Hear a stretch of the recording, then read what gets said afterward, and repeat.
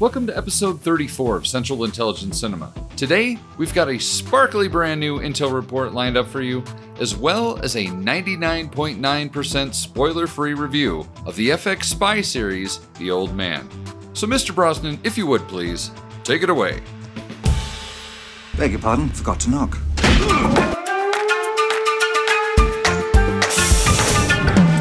Welcome to the CIC, initiating security clearance.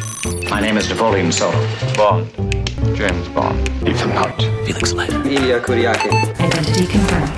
Now, pay attention, 007. Welcome to Central Intelligence Cinema, a podcast dedicated to spy movies and secret agent pop culture. Your mission, should you decide to accept it. Remember, nothing ever goes according to plan. Tom, what do you think you're doing? Keeping the British hand up, sir. You expect me to talk? Yeah, baby!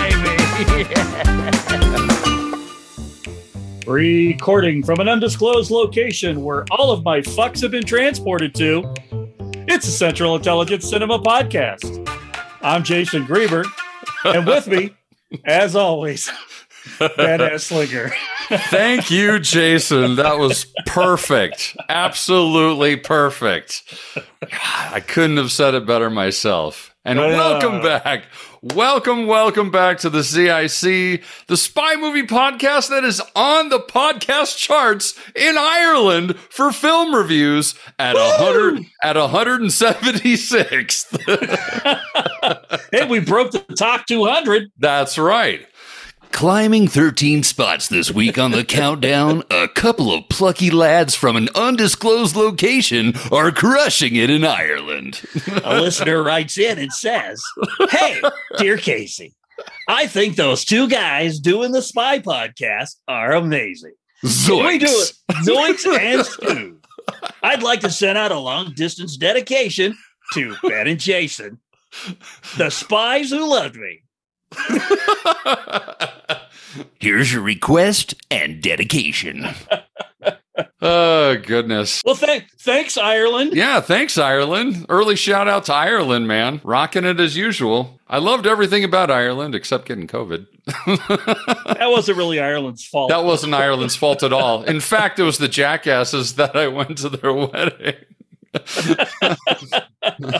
Bunch of Yanks screwing it up, even across the pond. Our reputation precedes us. Indeed. But, man, we have a dossier packed to the brim of intel and a spoiler-free-ish first impression style review of the FX spy TV series, The Old Man. So that should be fun. Yep. Don't confuse it with The Old Dude. That is something entirely different. Yes. Same actor, but... Yeah. Whole different storyline. And if it's The Old Men, then that's us. And then we'll... Exactly. Then we're going off on a whole nother tangent. That's right. But before we get into all of the goodness that is the Intel report, more shout outs. I wanted to quick mention that once again, I had yet more, although I think this is the last of a string of ambassador duties that I'll be having for a little while, at least. I think after this, it'll be strictly CIC for a bit. But I had ambassador duties on the James Bond and Friends podcast for their debrief episode of Quantum of Solace. So that was fun to be the official Quantum of Solace apologist on that episode. Thanks to James Page of MI6HQ, as well as Bill Koenig of the Spy Command, and Ace Bond illustrator and graphic artist Sean Longmore. Thank you all for being such pleasant companions on the adventure that is James Bond and Friends. Also, last but certainly not least on the shout-outs list, shout out to one of our longtime listeners, Agent Mark Miller, who recently requested a movie for us to review. I bring this up since many of our listeners probably have not seen it yet. So, your mission, dear tens of listeners, should you choose to accept it, is to watch The Assignment. The movie is called The Assignment. It's a 1997 spy movie starring Aidan Quinn and Donald Sutherland and Ben Kingsley. That way you'll be prepared for our next big, fantastic review. You could say that their assignment is to watch the assignment. Indeed. But hey, if you want us to review something in particular, why not get in touch with us? Because obviously we're open, man. So please reach out to us at email. It's cicdeaddrop@gmail.com. Or on Instagram, you can DM us at Central Intelligence Cinema, separated by underscores. Or contact me on Twitter at CIC Spy Pod, which, Bond Twitter, you people are spicy. That's all. I'm just going to leave it at that. That's a spicy world out there, and I'm just a spicy girl. Anyway, moving on. Also, if you would like a shout out, or maybe you just want to show some love, why not give the CIC a glowing, effervescent 5-star review? Sparkling. Shiny. Indeed. Shiny. Like, we were expecting Hubble 5-star reviews from you. Now we're expecting James Webb 5-star reviews from you. That's right. There you go. So, give us a review on Apple Podcasts, Spotify, or wherever you get your podcasts, so that our show gets seen faster when people search for stuff like this. Now that I've got some of that homework out of the way, shall we get into some info? Let's hit it. Looking for a news story? Impress me. Transmitting CIC Intel dossier. They'll print anything these days. And with that, I think I will take a first sip of my drink here. A tasty beverage. Blackwell rum, smooth, delicious. You should sponsor us. Anyway, the rum that all spies drink, including James Bond and the guys at CIC.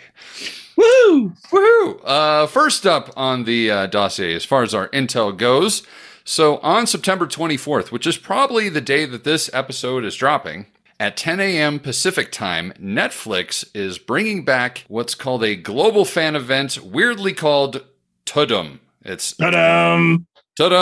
So it's all caps TUDUM, which weirdly enough does not air on Netflix. It airs on YouTube. But the reason I bring it up is that Gal Gadot, Jamie Dornan, and Aaliyah Bhatt will all be on there talking about the new spy movie Heart of Stone. So I'm guessing we're also going to get our first trailer for that, hopefully, because they wrapped on shooting, I believe, at the beginning of August. So probably well enough time for them to cut some sort of little teaser or whatnot. Heart of Stone is written by Greg Rucka, who also wrote The Old Guard. The Old Guard 2 is actually currently filming. Also, perhaps interesting to fans of spy movies, we'll get a look at Extraction 2. So that's something to watch once you're done listening to this podcast. Yeah, remember, kids, podcast first. That's right. Homework afterwards. That's right. And now it's time for news of the weird-ass intel.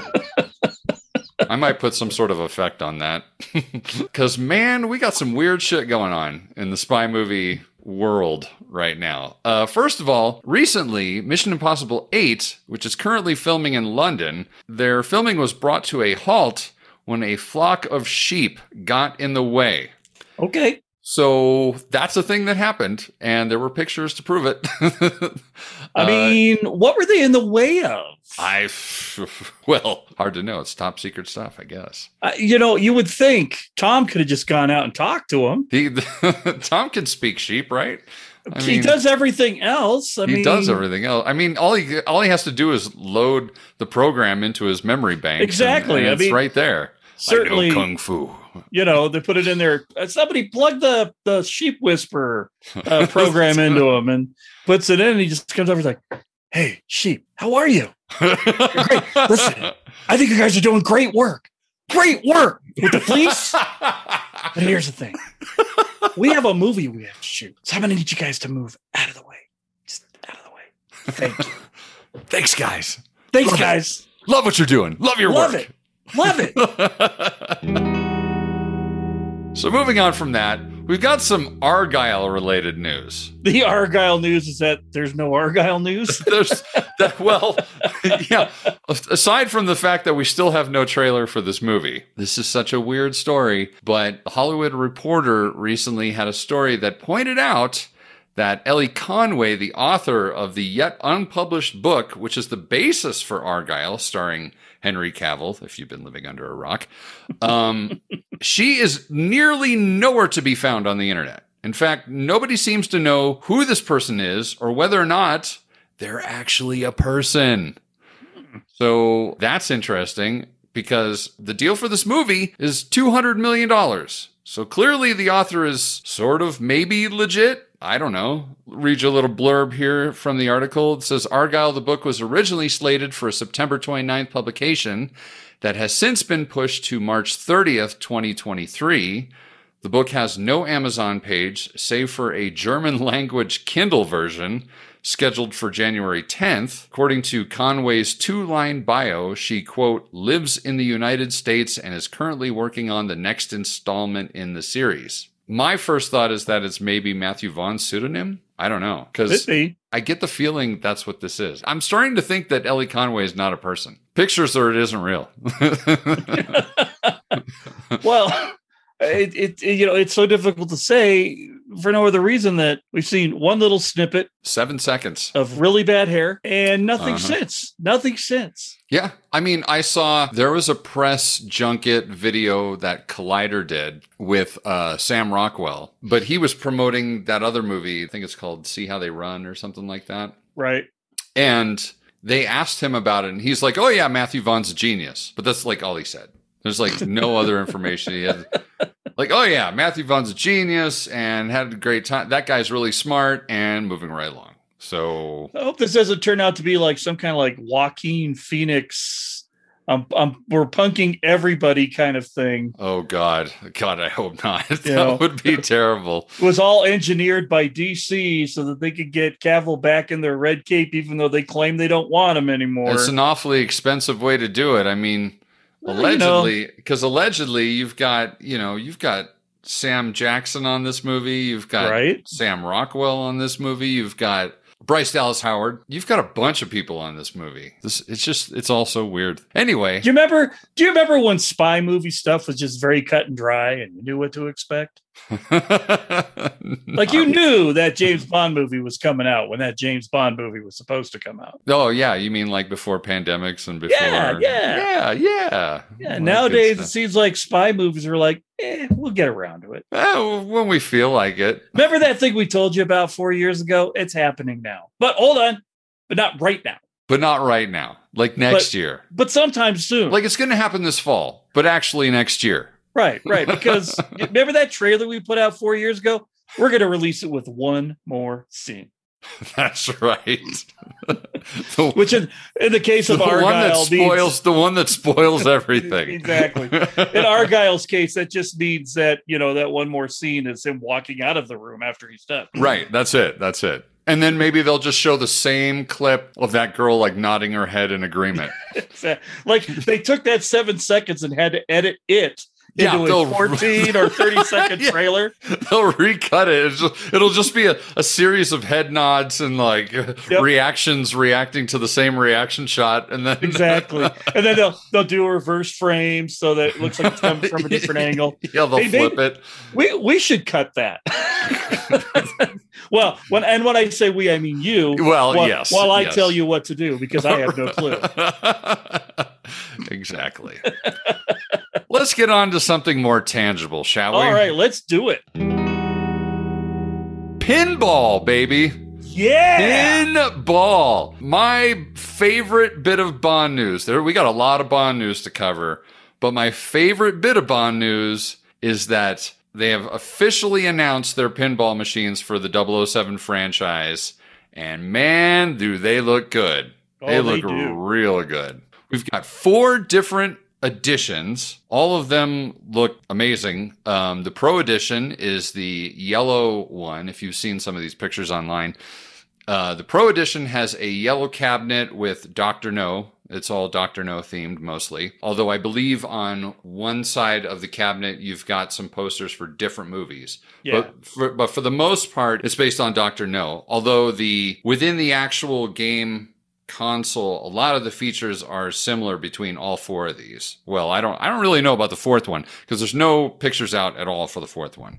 So then we've got the Premium Edition, which is You Only Live Twice themed, that one is the money. That's the only one I would get. Yeah, because it has everything as far as the gameplay goes that the Pro Edition had, but it also has a little James Bond with a jetpack with a magnet underneath him that carries the ball in this one little section. And there's an underwater scene. If you're watching these videos on the sternpinball.com website, on the left side of the game, towards the bottom, towards the flippers, there's this transparent section where you can see guys fighting and they move and shit. It's fucking great. So I should mention... These are not cheap. The Pro Edition is $69.99, so basically $7,000. The Premium Edition is $9,699, so that's a lot. And then the Limited Edition, which is Thunderball themed and looks about the same as the Premium Edition, save for the scoreboard. Yeah, the big scoreboard on the back. That's all Thunderball themed instead of You Only Live Twice or Dr. No. The color scheme's a little different too. Yeah, the color scheme's slightly different. And the speakers look a little bit more... Yeah, they're pretty beefy. You also get a little certificate or the little placard saying that it's this of this. Yeah. I think there was like 1,500, if I remember correctly. Oh, I didn't even see that because I know... All I saw was that there were allegedly 1,000... that were going to be released globally, something like that. So 1 of 1,000, 10 of 1,000. Right. And then there's a 60th anniversary limited edition, which no one has seen yet. And that supposedly features all 6 Bonds, not just Connery. Really? Yeah. And you know that one's going to cost a fortune. Oh, of course it is. And my main curiosity is how much the table's going to change, right? If you're trying to integrate everybody, you're still just going to get the Connery-centric table. Right. With all of that tchotchkes that come along with it, or are they going to try and integrate? I mean, are we going to get an Aston on one side, and then we're going to get a submarine Lotus on the other side? Right. You know, I mean, how do you, I hope that because they're going to charge up the wazoo for whatever it is. Yes. I hope that they alter enough of the game to make it worth whatever exorbitant price they're going to ask for. Because that limited edition was like, what, almost 12? The limited edition is $13,000.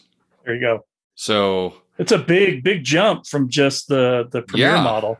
Yeah. The premium model for basically the same setup. Right. You've got the jump from the Pro to the Premium, which is roughly $3,000. So you're paying $3,000 for a James Bond and a jetpack with a magnet. Which totally worth it. I'm just going to say right now, if you're talking about ridiculous pinball machine money, yeah, you might as well get the one that's got everything. Right. I wouldn't get the limited edition just because I'm not the biggest Thunderball guy. You got to be a major Thunderball guy to spend the extra dosh just to get one that has Thunderball on the scoreboard, but has the exact same gameplay as the You Only Live Twice one. That's exactly it. It's literally a collector deal. And then if you're, I mean, granted, you know, we're not so bourgeoisie that, you know, $9,000 is, well, this one's the bargain, but.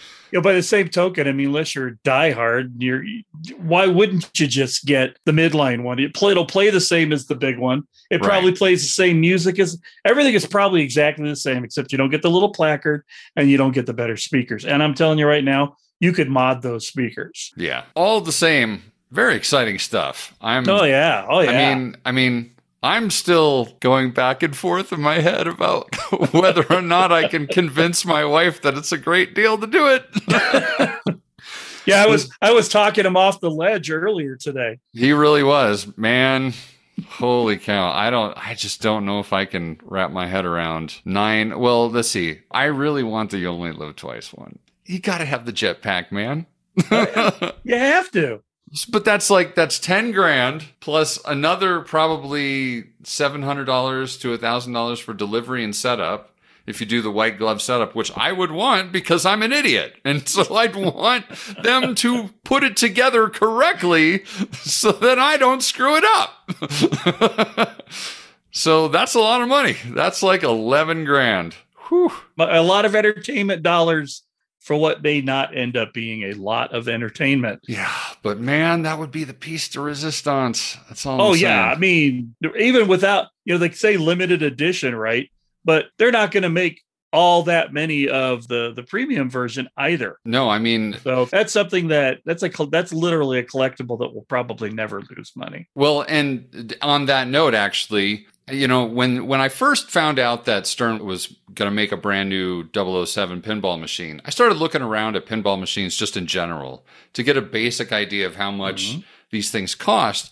And what did I find but a vintage GoldenEye themed pinball machine? And those suckers do not go down in value. Nope. Because that one, they wanted $15,000 for, baby. Because eventually they all get trashed. Right, and this one was in perfect working order, like the whole shebang-a-bang. Like I even found out that apparently it had like the big satellite that's at the beginning of the movie, you know, that gets trashed by the EMT or whatever, the EMP. EMP.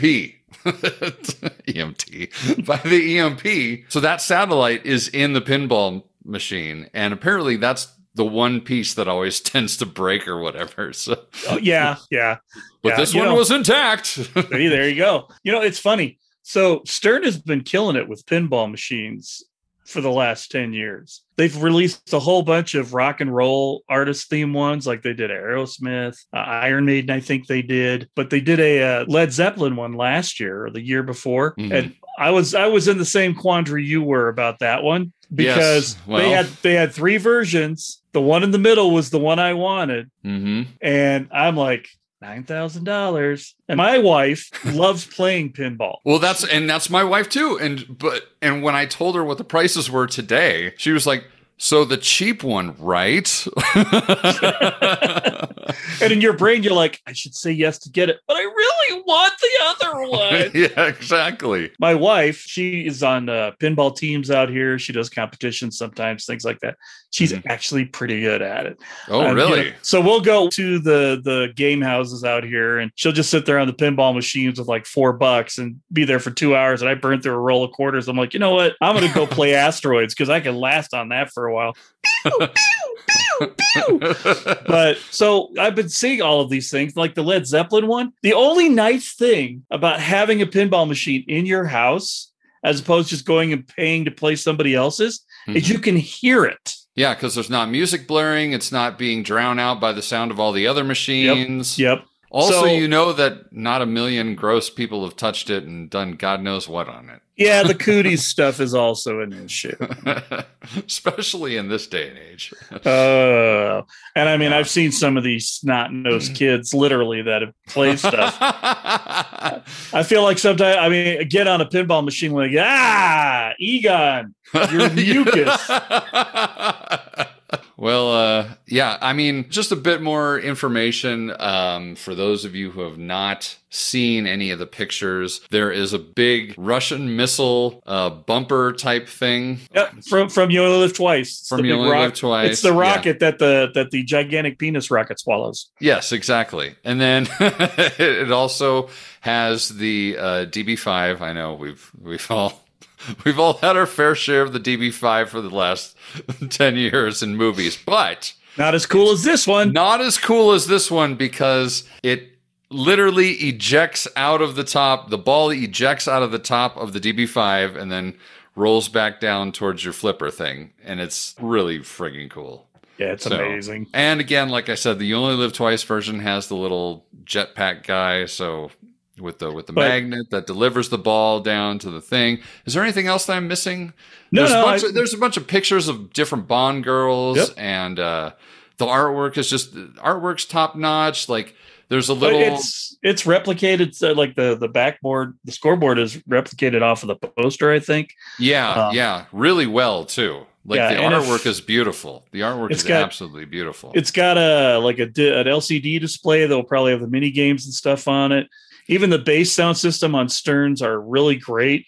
And there's going to be the option to pick the songs you want to do. So it'll play the theme song. You pick whichever mission you want to play. It's going to be awesome. I cannot wait for these things to show up at our local places over here. So you and I can go play it. And then we can do a review on a future Intel report of just how awesome it was. Indeed. I even noticed too, like, you know, it's been a hot second since I played a pinball machine, but it looks like it has some sort of Bluetooth enabled thing that will Yeah. that will connect up so that you can track your points and track your game history playing the pinball machine. So that's kind of cool. Yeah, that is very cool. So all kinds of bells and whistles, literally. But whew, more to come on that.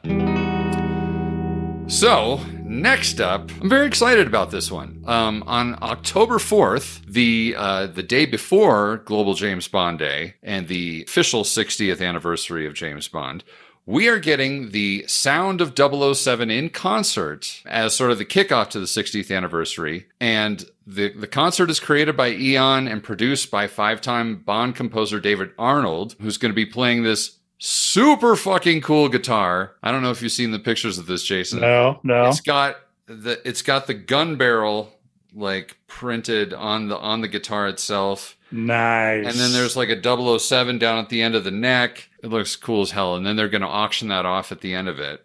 Nice. So yeah, for charity and whatnot. So that's super cool. And then the lineup for this thing includes Lulu, Chrissy Hind, Becky Hill, Ella Eyre, Jamie Cullum, John Grant, and Paloma Faith will join Dame Shirley Bassey, Garbage, and Celeste, accompanied by the Royal Philharmonic Concert Orchestra. That's a lot of stuff. And there's a lot of action going on there. Indeed. And here's the best part of this story is that you can stream the event globally on Prime Video. That's awesome. So even us folks across the pond will get to watch it right in the comfort of our own home. And I will just mute it when Lulu is singing. I won't. I'll listen. I'll see if maybe...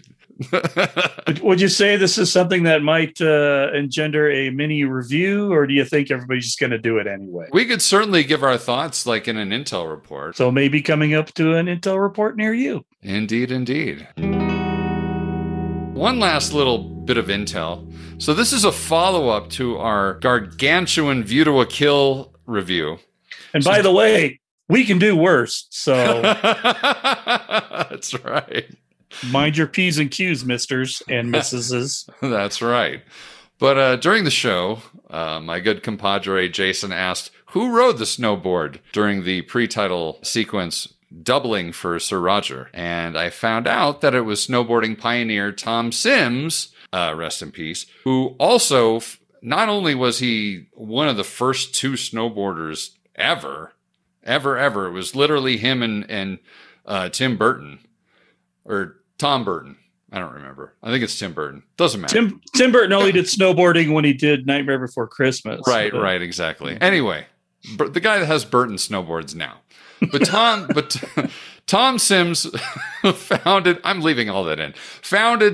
Snowboards and Skateboards, by the way. There was also another rider who did a little bit of the riding for the big air moments. And his name was Steve Link. But the really cool thing is that the board that was ridden for the movie can now actually be seen in the Colorado Snow Sports Museum in Vail, Colorado. So if you're in the Colorado area on vacation, going up in the mountains, you can stop on by Vail and at the Colorado Snow Sports Museum and see the actual snowboard used in A View to a Kill. Pretty cool stuff. That is cool. I mean, it's obscure.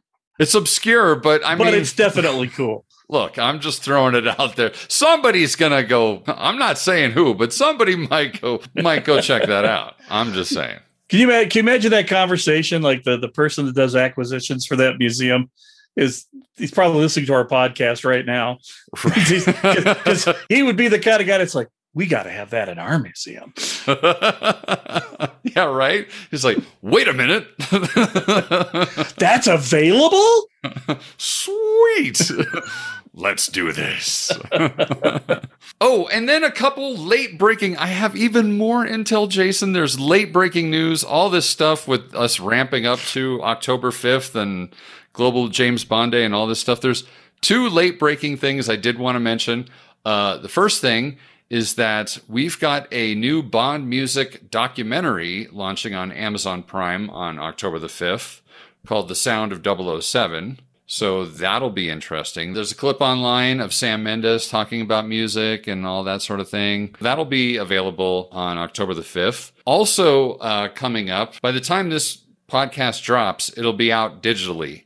But then you can pre-order a vinyl version of it. It's called Bond 25, and it's a new album of themes, like it's all the theme songs, but performed by the Royal Philharmonic Orchestra. So that's kind of a cool little interesting deal. They're all like slightly different renditions. I really want to hear A View to a Kill as a full orchestral. Yeah.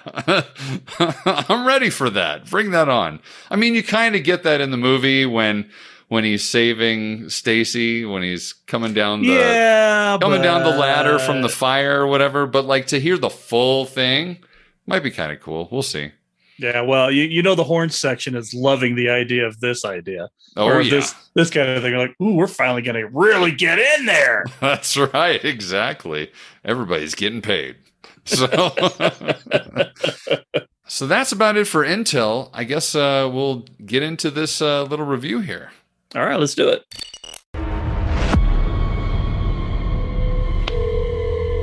Hello? Hey, kid, it's me. They found me. You and I were not going to be able to talk again. Remember that I love you, that I'll always love you. I want to understand how your world works. Come with me, I'll tell you everything. I know what started all this. This thing's been buried in the ground for 30 years. I wanted it to stay there. There's no limit to the damage he'll do, or the things he'll destroy. Okay, so The Old Man, the TV series that recently aired on FX, directed by John Watts, Jet Wilkinson, Greg Yetans, I hope I'm pronouncing that right, and Zetna Fuentes. So John Watts did, I believe, 2 or 3 episodes. He previously he directed Spider-Man: Homecoming, Spider-Man: Far From Home, and Spider-Man: No Way Home.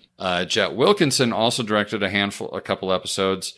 He is responsible for the Daredevil TV series, the Punisher series, an episode of The Chi, and a couple episodes of Warrior Nun. Greg Yetans directed Game of Thrones, House of the Dragon, as well as a couple episodes of House, which I find really interesting. And then Zetna Fuentes previously had directed episodes of Jessica Jones and Grey's Anatomy. She has a huge resume.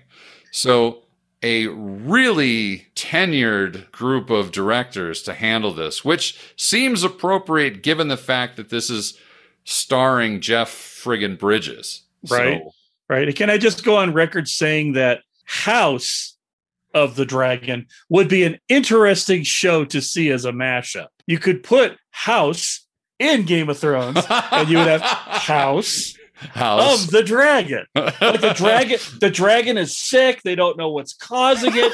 They've had all the wizards. He brings in a team. He brings in a team, and with his acerbic charm and asshole nature, manages to figure out what's causing that dragon to die just before the dragon dies. Excellent. I would watch that show. I wouldn't pay real money to watch that show, but I would pay all the Monopoly money in the box to watch that show. Indeed, indeed. As long as Hugh Laurie's part of it. Exactly. But this show, The Old Man, was based on the 2017 novel of the same name by Thomas Perry. There were 7 episodes in this season 1. And like I said, you can watch it on FX, wherever FX is available. I watched it on Hulu. And the show has since been renewed for a second season, which is good. Yeah, but at the same time, I'm a little disappointed because I felt like, let's just do a one and done. Mm-hmm. And they could have. They easily could have. Bear in mind, I'm not saying that because I didn't enjoy the show. I really, really enjoyed the show. Yes. But sometimes I'm okay with one shoot on it. That was amazing. And then let's never come back and look at it again till we're nostalgic for it. Right. And well, I'm a big fan too of having something that can stand on its own. And if you really wanted to go back to it, you could probably add on and sequel it out, as opposed to specifically, I don't know if this is terrible to do as a spoiler-free-ish review, but really, there are some serious unanswered questions at the end of this season. Right. I will just leave it at that. Yeah. I think that's a fair assessment. I kind of felt like when I watched it that they filmed 2 endings, and they're like, possible. If FX comes in at the end going, well, maybe another season, they're like, okay, we'll go with this one. Right. Well, and here's the other thing about this whole show is Jeff Bridges went through cancer treatment during the filming, and imagine if he didn't pull through. Oh. Well, aside from the fact that we'd lose a national treasure. Aside from the fact that we'd lose a national friggin' treasure in one of the greatest actors ever. I mean, he's the dude, literally the dude. I mean, There are a million movies that I could bring up about Jeff Bridges and all the things I love about him and how great he is. And he's absolutely fantastic in this as well. Oh, I think it's probably the best performance I've seen him in.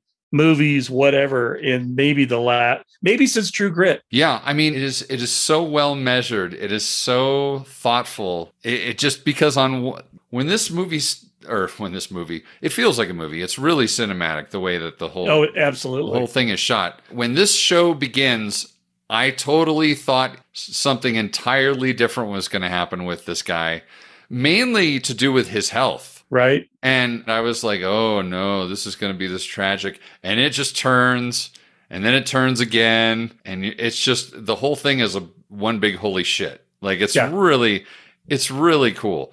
I should lay down the premise for people who have not. Yeah.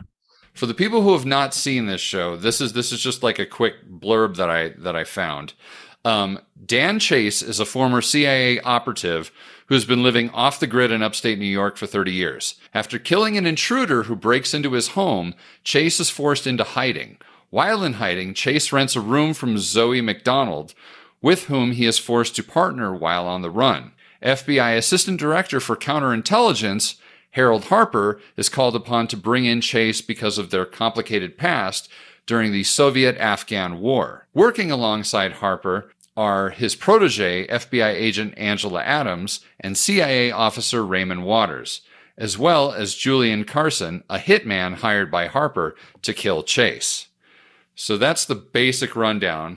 Jeff Bridges is Dan Chase, but there's another actor named Bill Heck who plays young Dan Chase, because there's a lot of flashbacks going on in this show that sort of give you a glimpse of why he's now on the run and what happened back then that, is suddenly being unearthed again.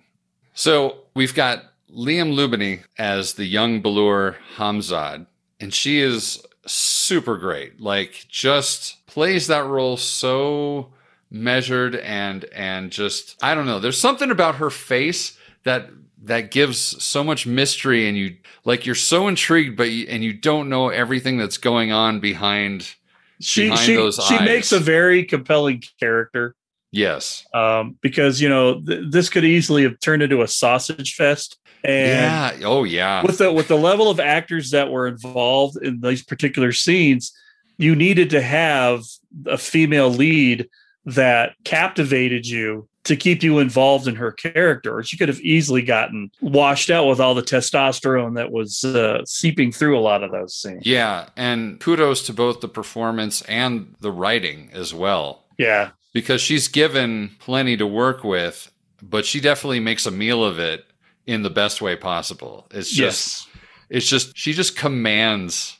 It's great watching her kind of manipulate everyone around her in such a subtle way.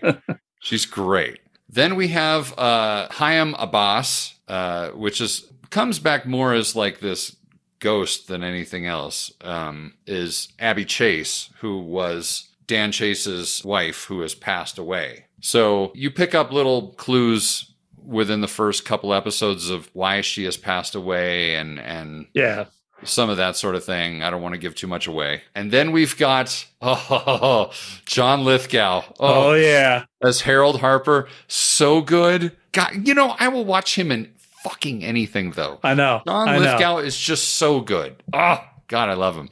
But he's so good in this as the FBI guy that's sort of leading the way, and just, even though he's essentially retired, but they keep bringing him back. And, in this case is bringing him right back into the fold because he's partially responsible for all the things that happened back then. And it's wonderful to watch him put younger dudes in their place.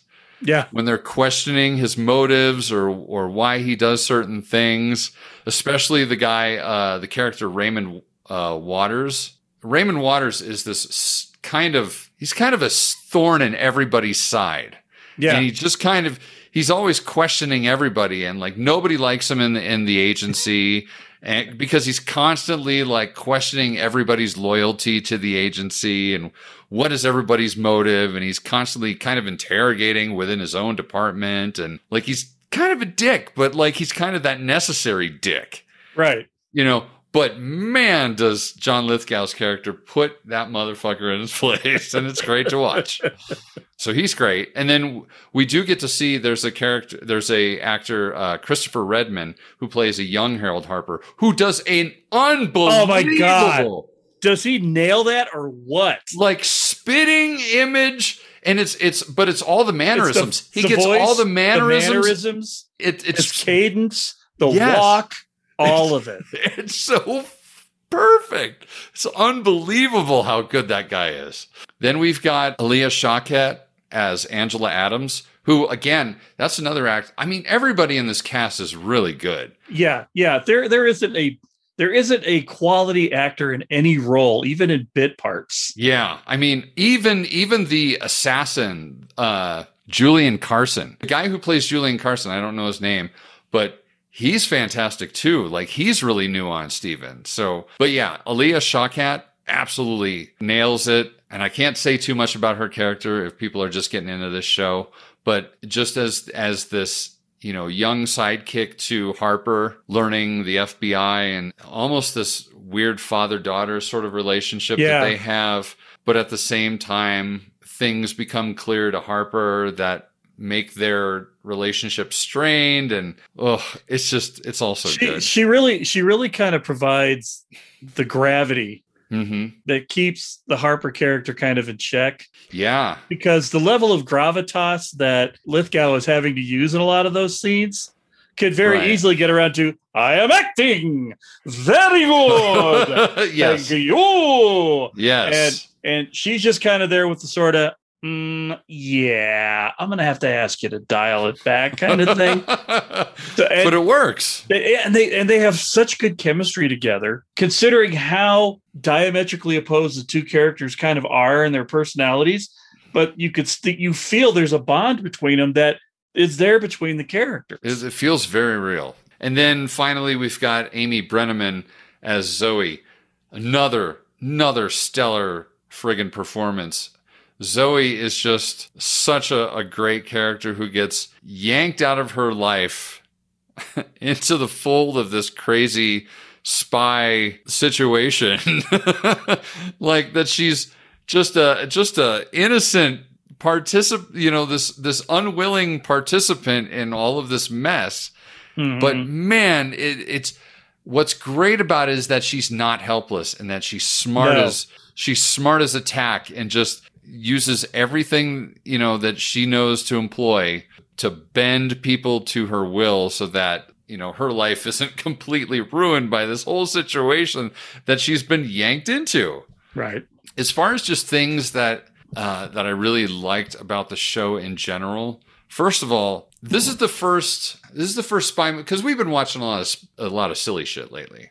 On the show anyway, on the CIC. And this is a lot more grounded. It's a lot grittier. And it also really focuses on that element of spycraft of manipulating people. And like mentally and sort of kind of twisting people to do what you want them to do. Yes. And that is really shown off well in this show. In fact, there's literally a moment where that is being taught to someone, and it's really, really good. It's good stuff. Also, the fights are good because they're gritty and they're realistic considering the age of Jeff Bridges. Yes. You know, they're not, it's not like this perfect non-messy fight. These stuff gets messy, stuff gets ugly and gross, and The fights, and it's funny because it's just Jet Wilkinson guy having written on Daredevil and Punisher. The fights were very reminiscent to me of the Daredevil fights from the first season of the hallway scene. Yeah, where it's just it's like this is actually longer than the fight scene in They Live, and twice as uncomfortable, and yet it seems super realistic in comparison to the one from They Live.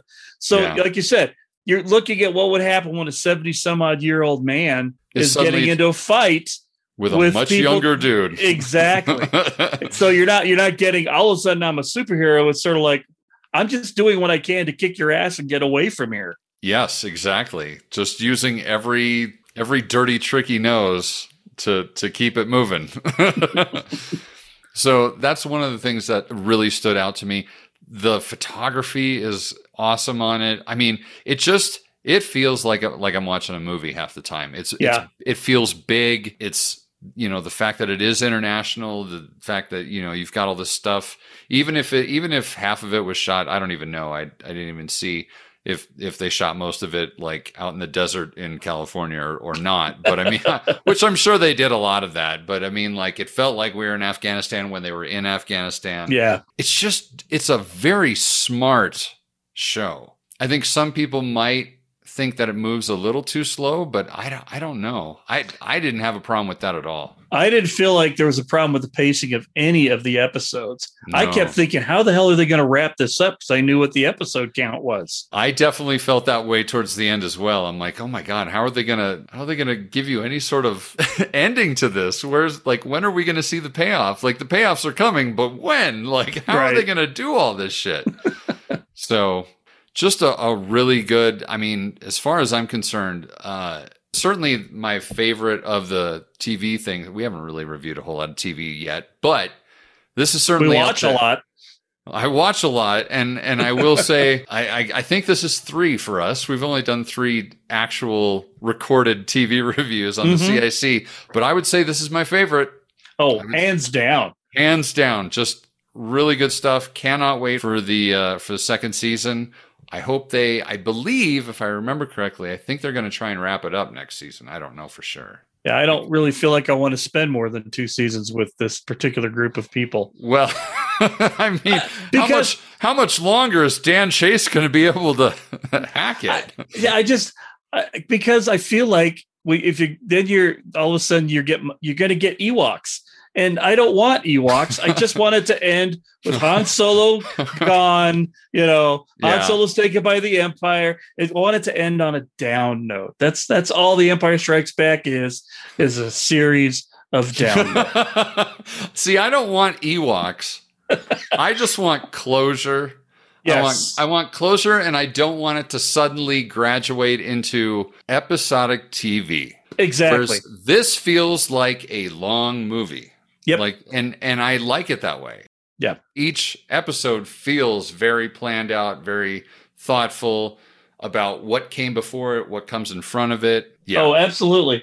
And I mean, I've seen good TV, compelling TV that can last 4 or 5 seasons. I mean, Breaking Bad, I don't think there was a bad episode in the bunch. Right.